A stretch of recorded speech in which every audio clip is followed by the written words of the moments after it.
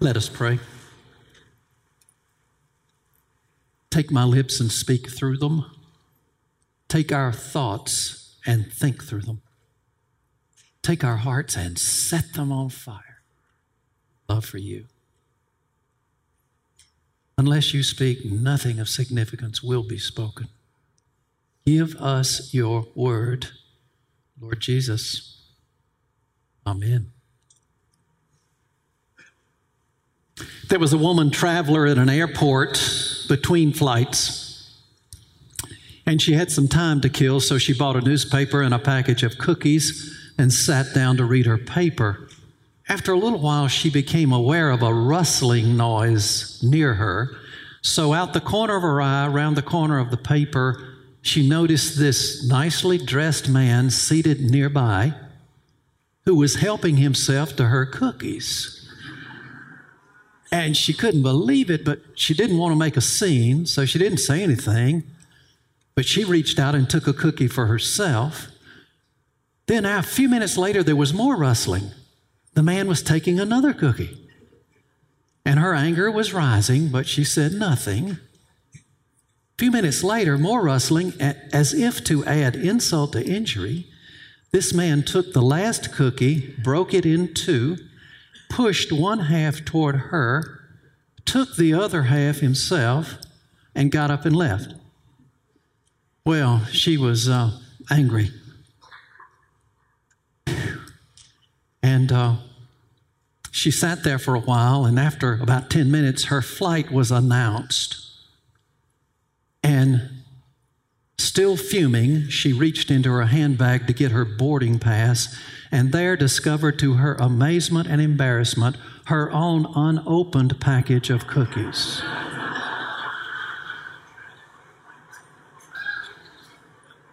What an example of the faulty judgments that you and I make so often.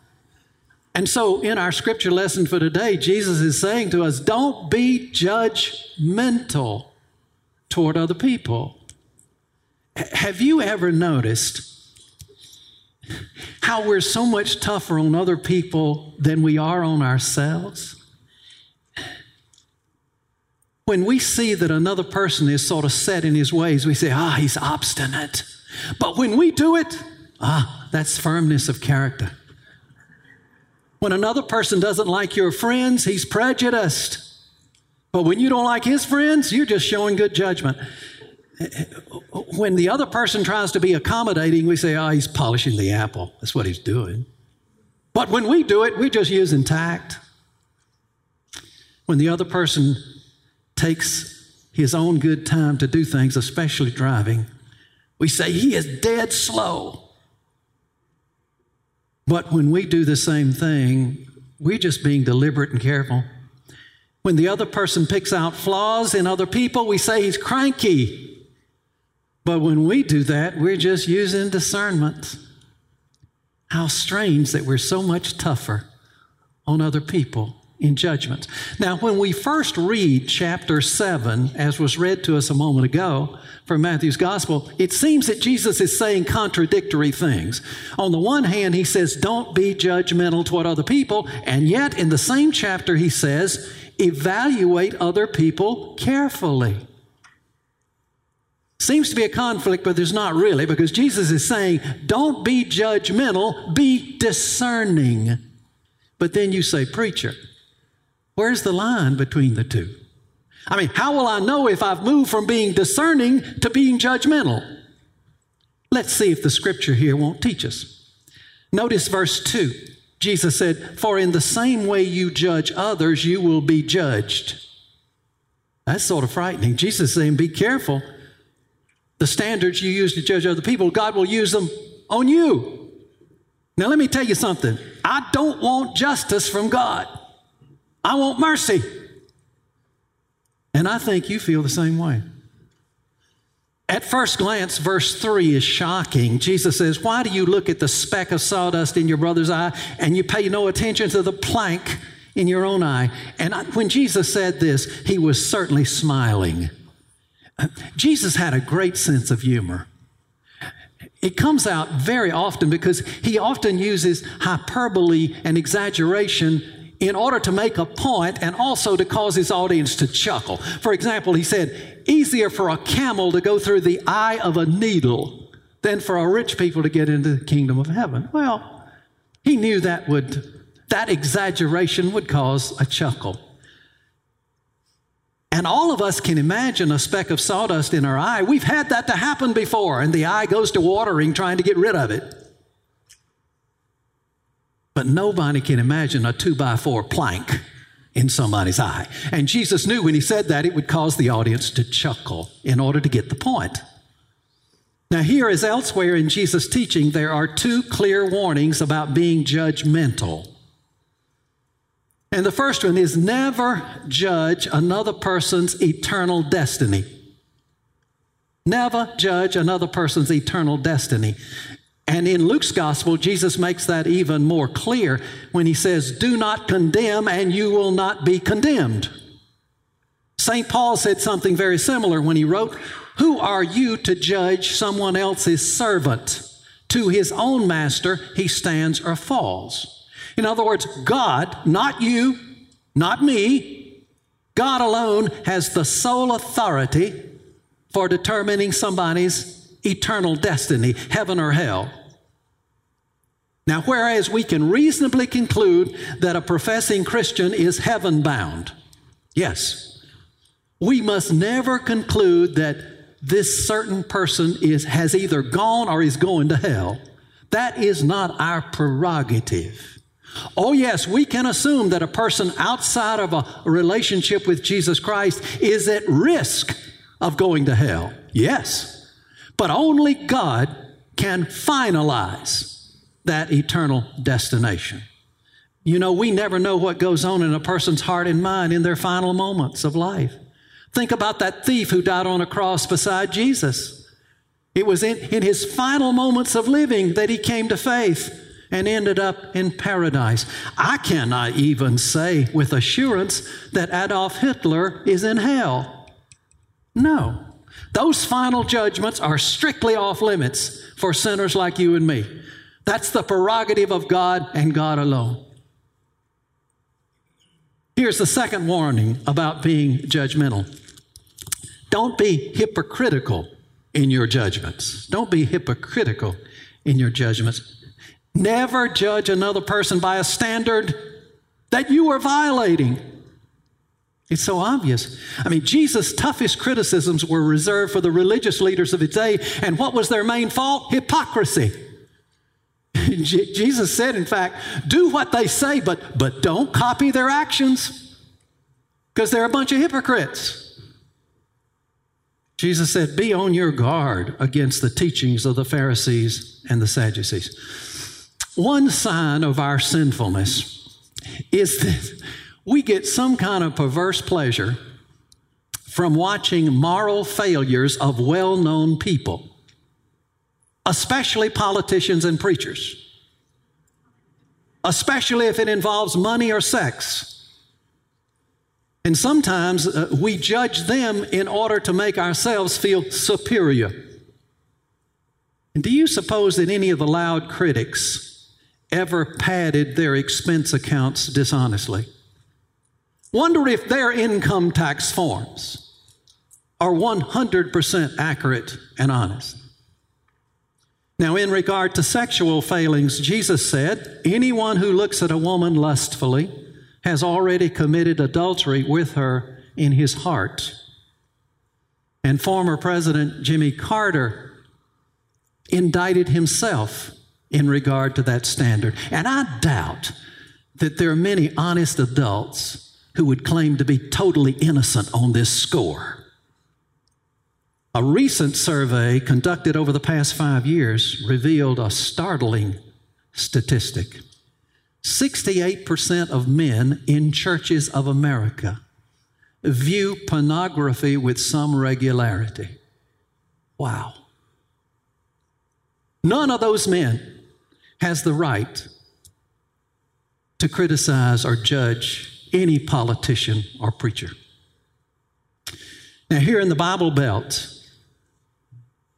People are often critical of homosexual activities. I didn't say orientation, I said activities, actions. Indeed, Scripture is critical of those actions. Our own book of discipline in the United Methodist Church describes such activity as incompatible with Christian teaching. But in this same Bible Belt, surveys show that a majority of heterosexual couples are sexually active before marriage. That too is a sin according to the Bible. And I can't find anywhere in the Bible where it says homosexual sin is worse than heterosexual sin. The main point here is that before judging another person, we ought to be mighty careful that we aren't violating the same standard. Otherwise, Jesus might charge us using the same term he leveled at the Pharisees. You hypocrite, first take the plank out of your own eye, and then you will see clearly to remove the speck from your brother's eye. All right, now that we have those two warnings about being judgmental, let's turn to the other side. Let's consider what it means to be a discerning Christian. In verses 15 and 16, Jesus said, watch out for false prophets. Well, you can't spot a false prophet if you're not discerning. By their fruit you will recognize them, Jesus said. St. Paul added, test everything. Hold on to the good, avoid every kind of evil. And St. Paul gave these orders to the Corinthian church. He said, you are to discipline every church member who, and I quote, is sexually immoral or greedy, an idolater or a slanderer, a drunkard or a swindler, end of quote. Well, in order to exercise that discipline, you must be discerning. Here are 3 guidelines to help us be more discerning Christians. First, a person's deeds are more important than their words. Words are cheap. Jesus said, not everybody who says to me, Lord, Lord, will enter the kingdom of heaven. Jesus also added, every good tree bears good fruit. And he could have added, pay attention to the fruit, not the leaves. Do you remember that Jesus was once very critical of a fig tree that had a whole bunch of leaves but no fruit? Pay attention to the deeds, not the words. Dr. Bill Bennett, who was once Secretary of Education, told of an incident that happened when he was on the faculty at the University of Wisconsin. Some professors there were holding a seminar on advanced ethics, how to determine right from wrong.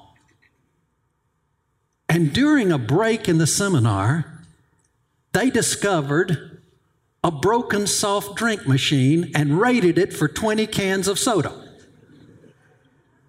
And Dr. Bennett said, look, what you're doing is wrong. The delivery man may have to make up that shortfall out of his own pocket.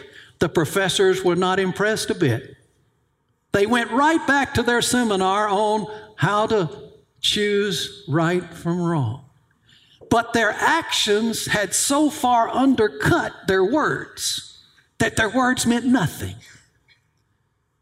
Jesus said, pay attention to the fruit of the tree, not the words. Actions are more important than words. Here's the second guideline for discerning Christians.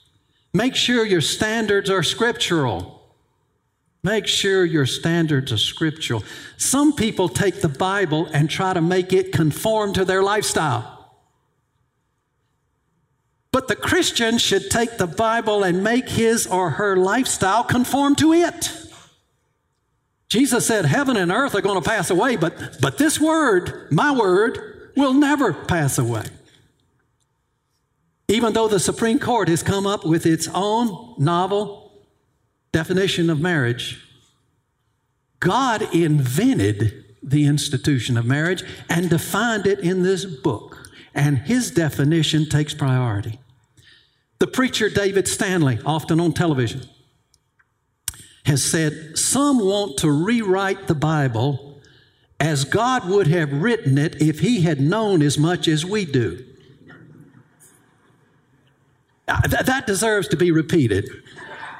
Some want to rewrite the Bible as God would have written it if he had known as much as we do. What arrogance. Oh, I was so blessed moments ago when Jack and Sam gave us that magnificent song, and they were making this very point. Order my steps in your word. Don't order my steps according to the political polls. Don't order my steps according to the culture. Order my steps according to your word. Now, if you hear a TV preacher, even of a very, very large church, tell you that success and wealth are guaranteed to you if you're a Christian, don't you believe it? The Bible doesn't say that. Discerning Christians know their Bible. And the Bible says it's hard for rich people to get into heaven. And Jesus said, don't store up treasures here on earth, store up treasures in heaven. The Bible does not promise that Christians will necessarily be rich or even seen as successful by the world. No. He did say they would have to carry crosses and sacrifice for him. And if any preacher or professor tries to persuade you that certain parts of the Bible are outdated or obsolete or in need of revision, be discerning enough to know you're listening to a false prophet. Discerning Christians know that this book is our anchor.